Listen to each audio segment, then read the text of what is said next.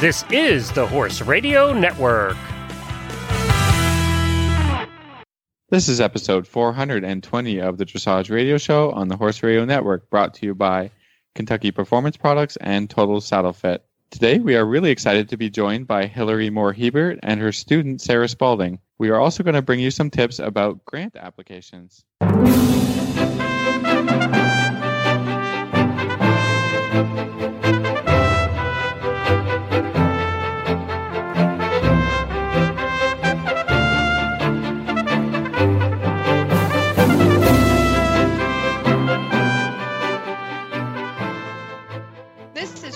Stanfield from Georgetown, Kentucky. And this is Philip Parks from Rockwood, Ontario, and you're listening to the Dressage Radio Show. Well, hi, Phil.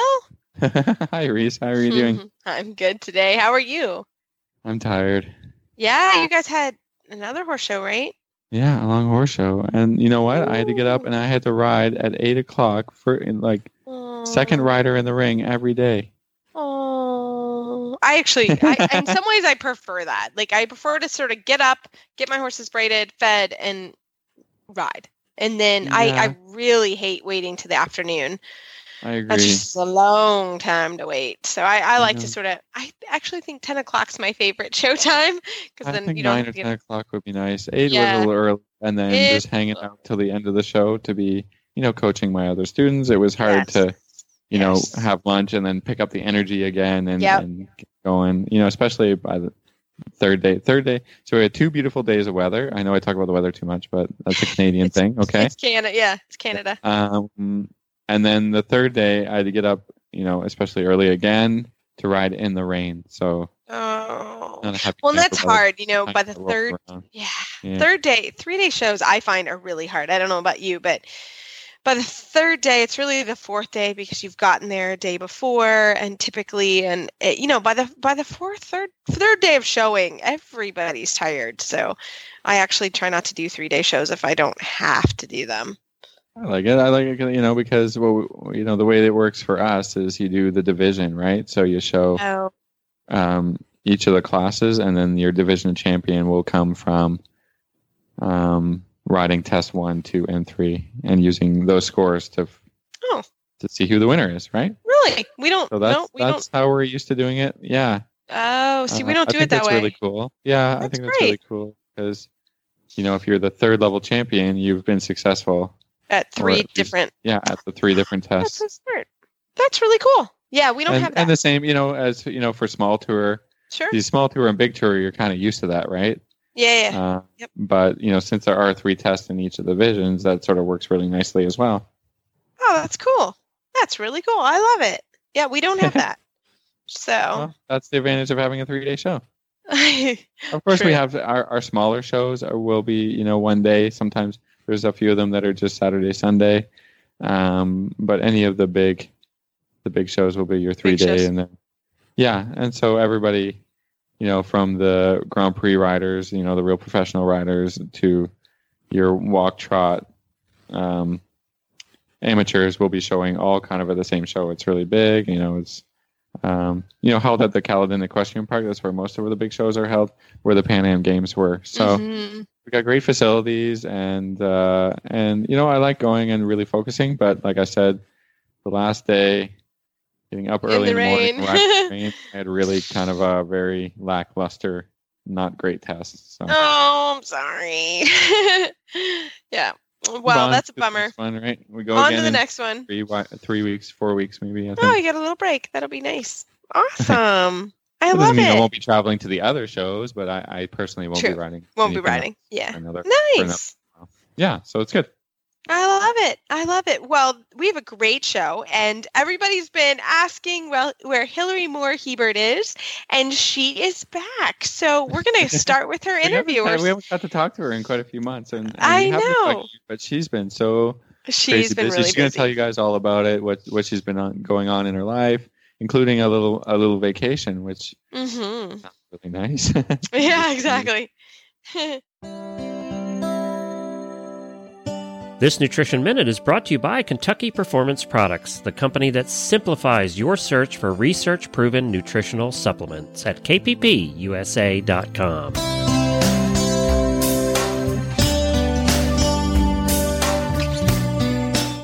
The horse that matters to you matters to Kentucky Performance Products.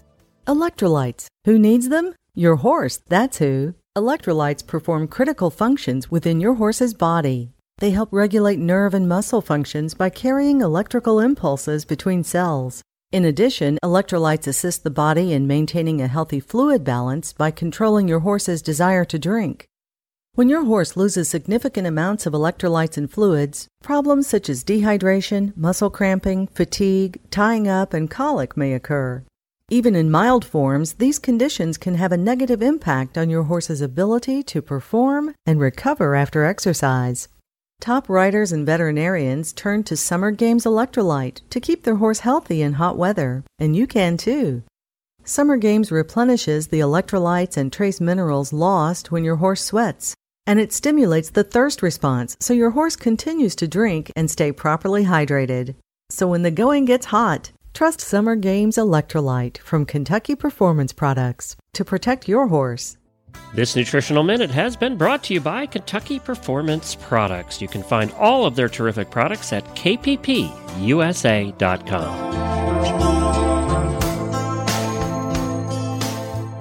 Well, we are so excited to have our contributing new co-host. I'm sorry, I'm putting it out there. Hilary Hebert is back on the show. Hilary, welcome back. Hi, guys. So everybody has been asking us, what's going on with Hilary? So what's going on with Hilary? We need an update. We've been missing you. Well, first of all, I need to go away more so that I can feel loved because I was just informed that people were asking about me, which makes me feel much more special than I do on a daily basis. No, I'm just joking. My clients and family love me. So I actually was just on vacation. Sadly, it's exciting I went on vacation, but it's the first time that I have taken a day off without visiting family to show them when I had my new baby a couple years ago or going for Thanksgiving or whatever. It's the first time I took a day off and just with my immediate family went somewhere since 2013. Well, yeah, we know it's hard. Yep. So everyone listening, become a professional dressage trainer and own a barn because it gives you a lot of flexibility. Yeah. So, and I was quite busy because I don't know if I've mentioned this on the show or not, but we've been renovating our property for now what's been going on 6 years. And one of the reasons we've been, here so much, but we just finished the addition of 12 stalls. So we now are a 25 stall barn. And if you build it, they will come. We actually have Brookledge dropping off another horse tomorrow at noon. And they come so often now, the driver actually has my cell phone number. So that's good. This is good. So it's really good, but we're actually full right now, and we went from 10 stalls to 25. So that explains also why I have been very busy.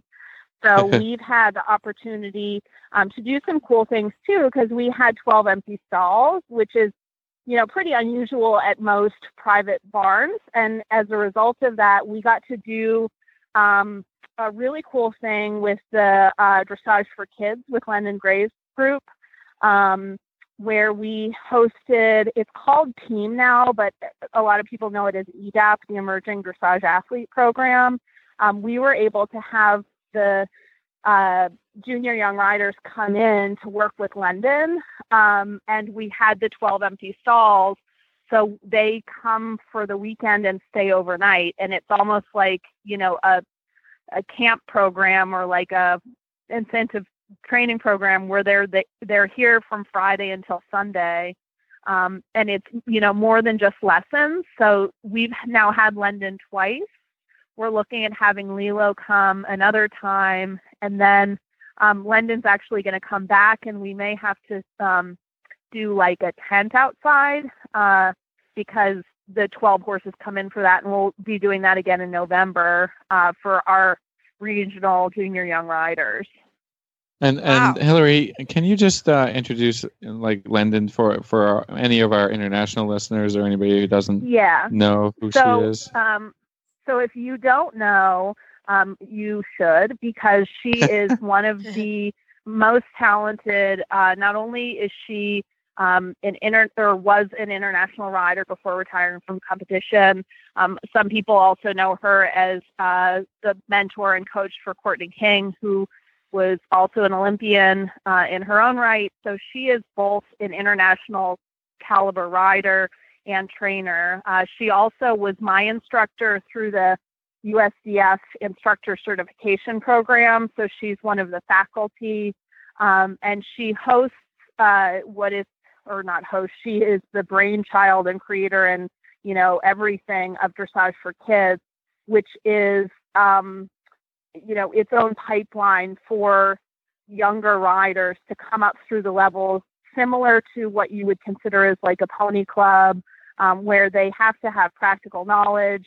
At the competitions, they are scored on everything from their equitation to how clean their tack is to written exams. And it really makes horse people as opposed to just competition riders. So she now is hosting, kind of a winter intensive. That's actually what it's called, down in Florida for people who come down. And again, it's an immersive program for people who are interested in a genuine apprenticeship working student position. So she's not only a phenomenal trainer and coach and rider, but also really has fostered the development of a lot of people in our sport, from the ground up. Yeah, the juniors especially, lots of great programs, and it's fantastic, and she's a fantastic person, and so I think just everybody all over the world should know that, because there's not very many people who do focus on, not just she's high performance, but also just you want to know more about dressage. It's really cool, and it's really important, and I think it's great. Thank you, Hilary, for bringing that up. Yeah. So back to what she does with these EDAP clinics, she thanks to extremely generous support from people who are, a lot of whom are like the who's who of riders and sponsors in the sport. She spends almost every weekend when she's not in Florida going around the country doing these like junior young rider intensive programs over every weekend. And it's very interesting because she has a lot of rules. And I am now not afraid to sort of mention that she does have a reputation for being a little bit strict and tough on people. But it's been interesting to have her here as a non-rider so I can kind of observe from the outside, because the girls come in, or, the boys, and we just had Thanks all for that. girls the last thing. That was for Phil. So that's for me. The junior young riders come in with their horses, and they are expected to keep their horses as if they're at a show facility, right? So you have to take care of your horse. You have to do everything yourself. She strongly discourages parents to do anything but just be there for support. So they're not to be packing your horse up, braiding and everything. And she does some neat things where she expects that the barn is kept clean as if it was ready for photos at any moment. She also challenges people to braid their horse and wrap it, not because she expects you to be kind of prissy and perfect, but she wants to see that you can do it before you go to a recognized show so that you don't feel embarrassed if it's not up to standard. So it gives people a chance to practice that. She also requires that everybody audit all of the other lessons and has a notebook with them. So she gets into the habit of, journaling, watching other people, learning from the ground. So that's really great. And then my favorite part, because as all your listeners are learning, I like to talk a lot, is there is a lot of lectures. So there is morning lectures, lunchtime lectures, and evening lectures. And those are interspersed with exercise classes. And She also doesn't really let people have candy. So it's all supposed to be healthy meals. And we've had lectures on nutrition and how to eat for energy and, making sure that you're not fatigued from eating nothing but candy and sugary sodas. And then also she does lectures talking about things like one time she talked about the half halt and sort of explained it more. And then I have given talks on kind of making the decision to go pro or not. And then I have had now in the 2 times also a panel discussion from some young professionals about what it's like to become a trainer. Someone else, it was how she juggled this with not becoming a professional and going into the workforce. So it's just really interesting because it's a very holistic approach to things versus sometimes when you see the clinics, people come in, they ride, and then they leave. And it's, there's not necessarily a guarantee that the horsemanship is correct. And also they're not taking advantage of the opportunity to learn by watching the other lesson. I think because I've seen this program and I saw it in Florida, and I will be honest, this was a similar model to, not completely, but when I was growing up, USDF had the similar program with Conrad Schumacher. And it was, you would go and they didn't do the barn inspections and that type of thing, but you would go, you were expected to watch everyone's lesson. You had a theory lesson at lunch, and then same thing, you rode in the afternoon. There was another dinner, and there were so many things that came out of that period of my life. And I had never heard of dressage theory before I went to those lectures. And I was 14 when I started going. I mean, and I, one time Mr. Schumacher asked the group, how do you do a proper canter transition? And, somebody said something, he called on someone, and it was like earth shattering to me. Like, wait, you don't just like put your outside leg back and hope, there's actually some theory involved with that. And in my life, those were the clinics and the time that made me think about becoming a professional rider. But also I went to these kind of, it was 2 or 3 times a year, we would go to these clinics, and the people that I went with are all very good friends, and a lot of them are on the show with me now, and Phil now. These were when we all started to sort of formulate what it was to be a dressage rider. So these are such amazing clinics, but what you're saying is also some things that you should do in your daily life, or if you go to a clinic and you're participating, watching the lessons, journaling. All of these things are so incredibly important that you will get your money's worth if you sit there and watch, not just pay your lesson fee, but sit and watch everyone else and ask questions at an appropriate time with the instructor. So I think there's a lot of things that can come out of what you're saying that applies to everyone else, that this is really, it is an education. And this is how to become a dressage rider. It's not just, take a few lessons and, but you got to become a total athlete. You got to be thinking about your health. And you got to think about how much you can get out of other people's lessons. That doesn't cost a single thing, right? If you go with a notebook and you jot down some ideas, I always run across these notebooks that I, kind of fill out, or a piece of paper here or there that, that I come across from a previous clinic, and I look at it again and go, oh yeah, that's a really smart point. Or, just a reminder, right? And you have it down on paper or a notebook or in your computer or whatever, that things that you can go back and look at, and you can think about it like in a totally different context, having learned something else, then you go back to it.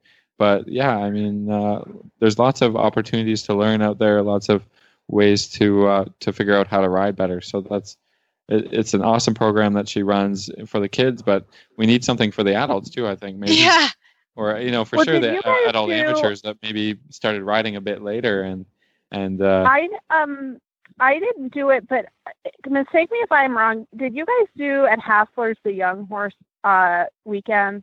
Yes. Yeah.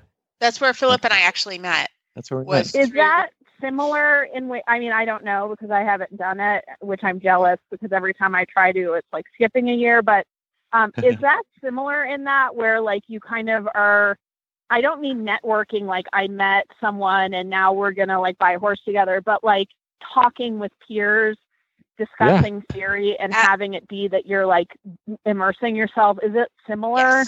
Yes, absolutely. Very much. Yeah, and it is. There's a lot of networking too. I mean, obviously at that particular conference, and they at this point they did it for 10 years. And really the network that came out of that group is amazing. And that's exactly what it was for. It was for networking. It was for meeting people. It was just immersing professionals in a similar setting to what Lendon was doing. So that, it was just, talking about dressage at a certain level and for people who are already trainers, and then to sort of bring them to the next stage with a particular focus on riding young horses and trying to develop younger horses for this thing started when the World Young Horse Dressage Championships was also new, and so they wanted to promote American horses or American riders, North American horses and riders to be able to compete at a world stage in those type of young horse classes as well.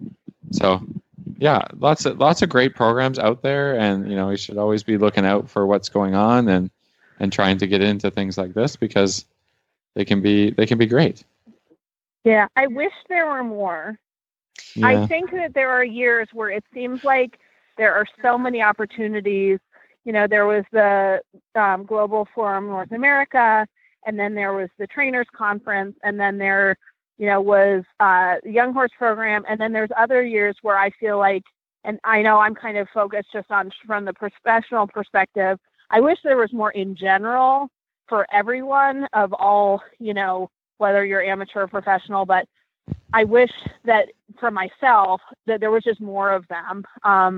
And it, I can only have so much stuff going on at the farm, but I'm sure that you guys agree that it's just, I definitely think that you see the same people going to these things because you can ride and ride and ride and teach and teach and teach, but it's a little bit like, you get stale where if you don't have the capacity to interact with someone, whether it's in a clinic setting or just talking with your peers, you don't have any way to be bouncing ideas off of people. And that's where I think, you kind of become linear in how much you can learn, but nothing kind of, mixes together, and it makes it so I think people get a little bit focused on going forward and they don't pause to sort of say, am I capable of discussing this first of all? Do I have the patience to sit and really think about it, or am I just on autopilot? And I think it's important from all riders' perspectives to really stop for a second, because you start to say, okay, I am having this issue, for example, with the changes, and you're like, I'm going to drill it tomorrow. The next day I'm going to drill it. And you get, I don't mean it in the sense of every single day, but you get kind of hyper focused and you don't pause for a moment to think that maybe instead of, putting the square peg in the hole, it may be that it's a whole different hole that you should have been looking at, but you're so adamant about getting it done, you kind of lose track of that. Yeah. And I think it's important, just as always, sometimes you end up having to run it or find someone to run or help. I mean, that's it. Like, it's kind of a personal responsibility like you're doing, mm-hmm. Hilary, I know you run a bunch of clinics and you bring in clinicians and stuff. Like, it's not going to happen if people don't do it, right? And, the things that have already happened, are because of great people, great organizers, and great sponsors and stuff like this. So even if you run a small thing at your farm, or you say to your trainer, hey, you know what, I'd be interested in taking responsibility for a mini clinic or something. It just takes the people to initiative and to do it. I mean, this stuff is hard. And just even people who run horse shows, any of this stuff is not because you want to make $1 million. It's because you enjoy it and you want to bring people, a community together. And that's, a little bit like what we try to do with this show, right? We get to talk about dressage every week. We really enjoy it. So just any little thing. They don't make $1 million, by the way. No, we don't make $1 million. Unfortunately. But I think it's a challenge for all of us. And a couple weeks ago at my farm, and it just came up, and it was actually not a horse-related event per se, but we did a Women in Business Day at my farm, and it was really successful for the first go. Everyone's like, when are we doing this again? It was a lunch, and we had several presenters that had, and they had booths, and we did it in the indoor, and everybody bought some food, so it wasn't so complicated for me to organize, and everyone had a really, really good time. And it only really took about 3 hours out of my day, but I felt like it was super important to do it. So, if anyone's running these kind of programs, let us know. We'd like to highlight them. Yeah, let's promote them on this show at least, right? We can promote them on the show. We'll certainly give shout outs. Yeah, it does, and it really helps the community. Well, and I think ideas like that, Reese, are half the battle. Don't you agree? Like, for me, I'm never going to come up with the idea of these team clinics with London and facilitate something. It is exhausting to do it, right, the first time around. But even now that I have had it pre-planned, and Mary Herbst is phenomenal and helps organize these things, the first time was tough. The second one was pretty easy. I'm now at a point where I have no problem signing up to do 2 more in a year because I could practically do it with my eyes closed. And so I think that's part of it, is people calling in to your show to describe what they're doing. This is like sort of a tangent, but I think, and I'm only paraphrasing because I'm not entirely sure how they're doing it, but in Utah, my friend Sydney, who she was scribing at the L program I went through out there, they have something, I think it's called the Short Tour.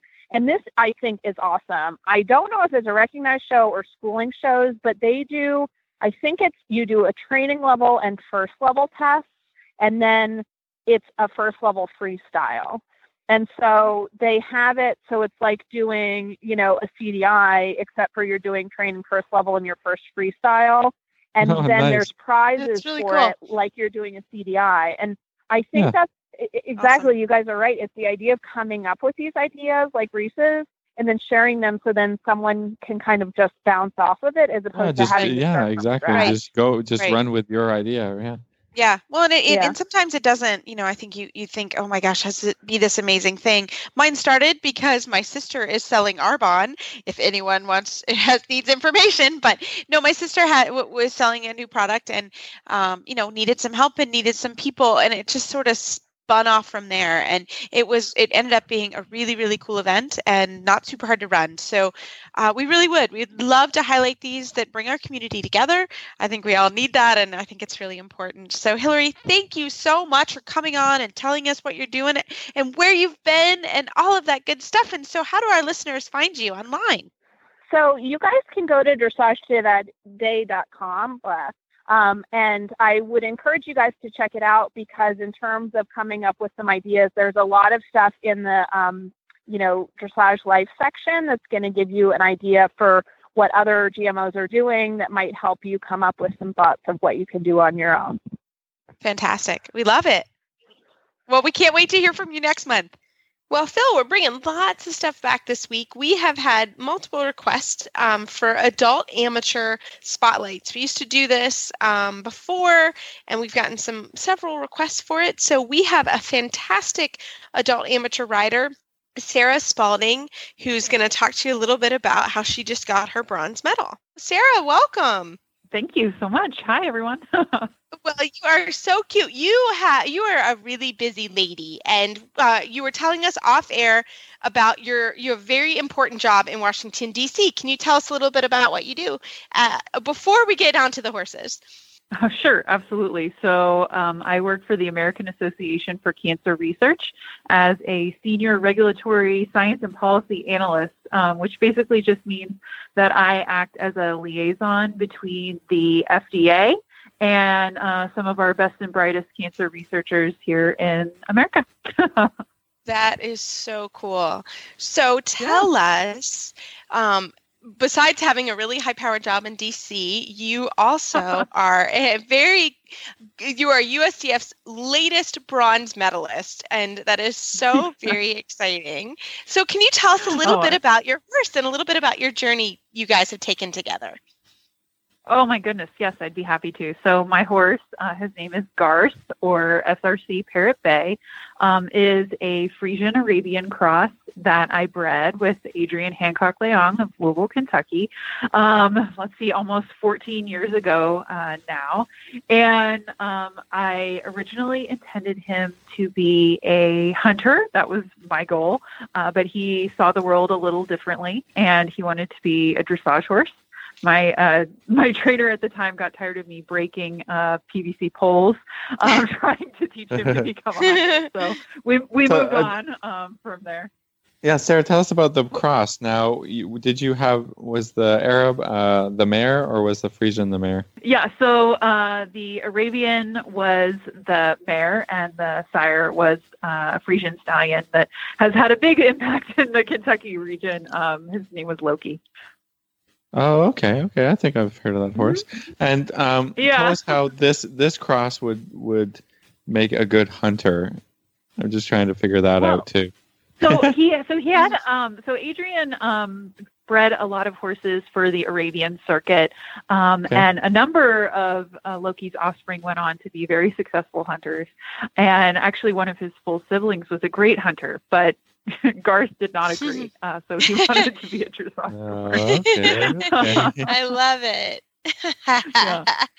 Oh goodness, I love it. So tell us, after you sort of left the hunter land and came to dressage land, tell us a little bit about that transition and how training him to third level has gone. Oh gosh, it's been quite a journey. So as I went from being an undergrad to a graduate student, I failed to learn how to give up on the riding dream. So instead of selling my horse like every good graduate student should, I didn't, and just kept going. So I plugged along all through graduate school. My mentor in graduate school used to like to say, you can work whichever 14 hours of the day that you prefer. The rest are up to you. So I would take lessons at 7 o'clock in the morning or 8 o'clock at night, trying to keep going with him. So we just kept going, and we got our first level and second level scores. But third level was really tough. We were having a really hard time accomplishing that. So luckily we moved to Maryland and found a trainer that was able to help us achieve those goals just a couple weekends ago. Nice. Tell us a little bit about your history coming to, breeding a horse, and when did you get involved into horses? Is this a lifelong endeavor, or how did you pick it up? Yeah, so absolutely. At 18 months old, my mother likes to say, she put me on the back of a horse. It knew left, right, go, and stop, and I would ride it around and around and around and hold on. Of course, now, that would probably be frowned upon. But I've been involved in horses my whole life. I spent most of my younger years at Stonehurst Riding Club in Louisville, Kentucky, working off lessons and showing and being a, old school barn rat that would never go away. And Adrian bred a lot of horses there, and I saw my hunter dreams in what is now my horse's full sibling, and said, okay, well, this is the cross that I want to do, and the rest is history. So, Sarah, you were talking about the challenges, and I think that the hardest challenge for the bronze medal is obviously third level, because the requirements are so much different for the horses. So tell us a little bit about how you work through those challenges at third level, the flying changes, the half pass, that type of thing. Oh my goodness. So it was a huge challenge for us. And my trainer, Hilary Hebert, is my hero. It was so difficult for us. My horse, because of his breeding, has a special knack for evading with the shoulder. And over the last 2 years, she has just helped us so much, helped me to learn to understand when I really have him connected in the outside shoulder and when he's just using that magical Frisian neck of his to pretend like I have the shoulder under control. So once we kind of got that sorted out, the half passes seem to come a lot easier, but the flying changes are still under construction, as I think maybe happens a lot in third level test one that shows. Yeah. You see lots of different things that may or may not be flying changes in that level and in that test. So it seems like you have a sense of humor about it, which is pretty good because it can get pretty frustrating. Oh my goodness, yes. Well, and somehow I've managed to develop a really laid back attitude. I mean, in my mind, it's taken me 14 years to try and achieve this bronze medal because I was thinking it was a great idea when he was still in utero. But somehow I've developed a laid-back attitude about the changes. Everything else, I'm sort of super type A, but it doesn't seem to get us anywhere if I stress out about the flying changes. And they're coming. This takes time. Yep. So I'm wondering if maybe for our listeners and for us that maybe you could describe a little bit in detail about the shoulder problems that you've experienced and some maybe an exercise or two that, that have worked for you or, have worked for you and your horse. Yeah, sure. So in my mind, I thought that I had to really hold the outside rein to try and manage the shoulder. I thought that so much of that was coming from my hand. And what I was able to learn through working with Hilary was that I really needed the body to be bending correctly. And so essentially what we worked on a lot was kind of doing like leg yield from the rail to the quarter line, and then maybe just doing shoulder in a little bit into the center down the rail. But really using my leg and not so much with my hand. I was just doing way too much with my hand. And Hilary likes to say, anytime you feel like you have a problem, for me, it's probably caused by my hand. But I thought that I was being very conservative, but I was hopelessly wrong. I think it's caused by people who, everyone just wants to manipulate the world from their hands, right?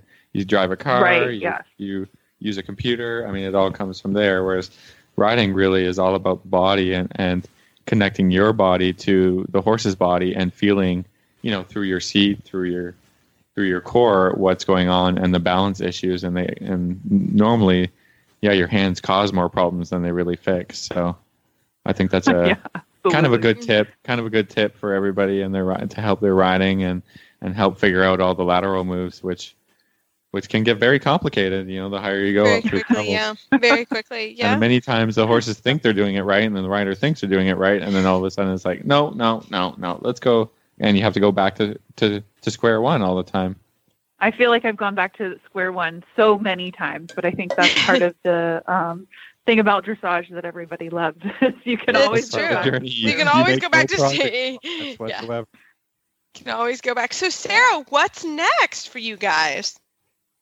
Oh my goodness. So after I found out I got the score for my bronze and I finished weeping hopelessly, people started asking me that.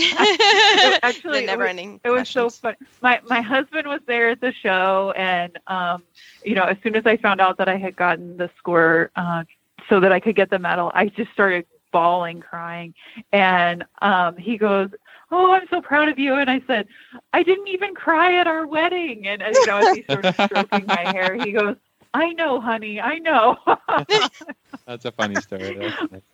Oh, poor guys. But so as far as what's next, I think we're going to try and work on third too. So canter half pass is still a challenge for us.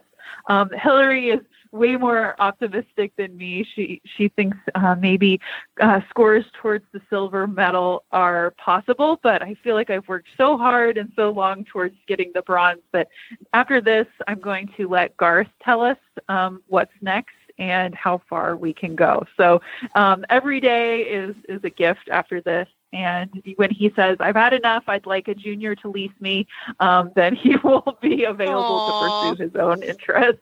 Oh, that's awesome. Well, Sarah, thanks so much for coming on our show and sharing your journey with us. It's always so fun to hear how everybody makes their dreams happen. And congratulations again. Oh, thank you so much. It's been really great. Thanks.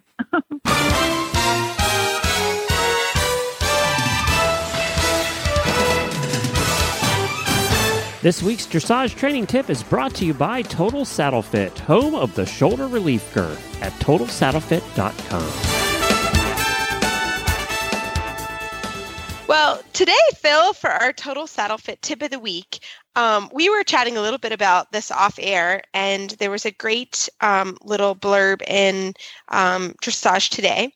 So I wanted to talk about kind of finding some grant money. And there are other ways to do this, but there's some great tips in Dressage Today and from the Dressage Foundation. And one of the things that I learned at the USDF convention is a lot of the money that the Dressage Foundation raises goes unused. Did you know that? I did not know that. I think that's kind of true in general. I've heard many, cases of grants and things, money from schools, and we have some small ones in Canada too. That just some grants for juniors, for some grants for other riders to get more education and all kinds of things, and people just don't send in applications. Right. Whatever reason they think that. There's too many people applying. I don't have a chance. I don't, just not getting in front of a computer and writing out a little application. Mm-hmm. And then there's all this money that nobody gets that, you could have had. I know that you've received a couple of grants, Reese. I have. But you don't have to be a super duper superstar like you, because there's money out there for everyone, for adult amateurs, for juniors. You just have to do a little research, fill out a form, or have somebody recommend you, I know I wrote you a recommendation for the Dressage Foundation not too long ago. I don't mind doing that, No, we don't mind. I mean, you asked me, you said, and I said, sure, of course I'm going to help out a friend or a student or, somebody I know that, there is money out there, right? There's money out there, and you think it's silly, but my goodness, I have been very lucky. I won a grant for it was just for certified instructors to carry on with their continuing education a couple years ago, and it was tremendously helpful to pay, because not only when we travel do expensive travel and loss of income, but you have to pay for training. So that was fantastic. And then the one Philip was speaking about was for also continuing education for the FEI certification. And it will help pay for all of the workshops that I have to attend to get that certification. So it's worth your time. So what this article was about was, if you go to the Dressage Foundation website, www.dressagefoundation.org, they have tons of grants. It's very easy to read. It's very easy to see which application, or sort of, are you a certified instructor? Are you a technical delegate? Are you a junior? How does that work? Not only is there money through the Dressage Foundation, but some local GMOs have grants that they get. If you don't receive the grants through the GMOs, I would ask your GMO, or maybe help set up a scholarship fund, because our local GMOs in Kentucky both have, and they're great. And sometimes you have to write an article or talk about something at the annual meeting, but typically they're not terrible requests to get money back. So to do the applications, this were just a couple things the Dressage Foundation just recommended that you do, and that is begin the process early. Don't wait to the last minute to start your application. And it depends on the grant that you're receiving or trying to apply for the Dressage Foundation when those come up, but they come up quickly, and you really should just pay attention to that. Review the grant requirements thoroughly. Make sure that a particular grant is a good fit for your needs. Because obviously, if you're an adult amateur, don't apply for a junior grant. You won't get it. But certainly, if you have some other certifications, technical delegate, certified instructors, that opens a whole nother pool for you. Be clear and concise. Answer questions in a thorough way, but stay on topic. Proofread, which is very funny because when I'm at UK and I'm teaching my students, I remind them of this, is that you want to proofread what you're doing. Review your budget. So typically a lot of those grants will ask for a budget. So if you're going somewhere to travel for a week, you want to make sure that you do a decent budget and a realistic budget. Don't put $5 down for dinner. I mean, maybe you want to go to McDonald's. Or $1,000, right? Or $1,000, right? I mean, it goes either way. One way or the other way. Yeah. Make it a reasonable budget, a reasonable, if you're traveling for a grant, you don't have to eat at McDonald's the whole time. Not that McDonald's is bad, but it's not the most healthy for sure. But anyways, review your budget. And then, if you have questions like the Dressage Foundation, they're fantastic and they will answer questions for you. And you want to answer, go through answering those questions and call them because they will answer it. But I hope those are some tips. I mean, this is the time of year where it's fun to organize with your trainer to go visit and train a little bit with them. It also helps with planning for the fall if you're going to regionals or, hopefully to nationals. And stuff like horse shows. Yeah, it's very expensive. And, these grants are out there for everybody. So I hope that helps and that everybody goes and we, use this money that's out there just sitting there that doesn't get used. So that would be great. Well, everybody, remember, we love your email and Facebook shout-outs. We're going to get to some more listener questions next week. And you can find our show notes and links to today's guests on our website, dressageradio.com. Like us on Facebook, just search Dressage Radio Show. Follow us on Twitter at Horse Radio. My website is maplecrestfarmky.com, and my email is reese@horseradionetwork.com. I think the best way to find me is on Facebook, or my email is philip@horseradionetwork.com. I'd like to thank our sponsors this week for allowing us to put on a good show. And don't forget to check out all the other shows on the Horse Radio Network at horseradionetwork.com. Everybody, keep your heels down and your shoulders back, and we will talk to you next week.